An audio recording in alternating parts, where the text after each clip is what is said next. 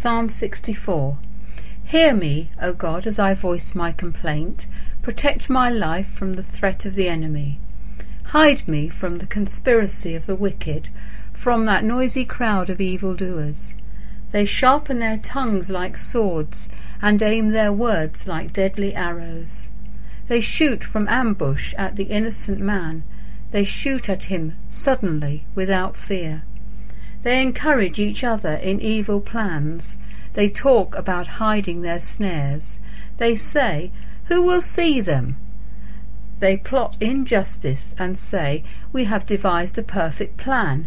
Surely the mind and heart of man are cunning." But God will shoot them with arrows. Suddenly they will be struck down. He will turn their own tongues against them and bring them to ruin. All who see them will shake their heads in scorn. All mankind will fear. They will proclaim the works of God and ponder what he has done. Let the righteous rejoice in the Lord and take refuge in him. Let all the upright in heart praise him.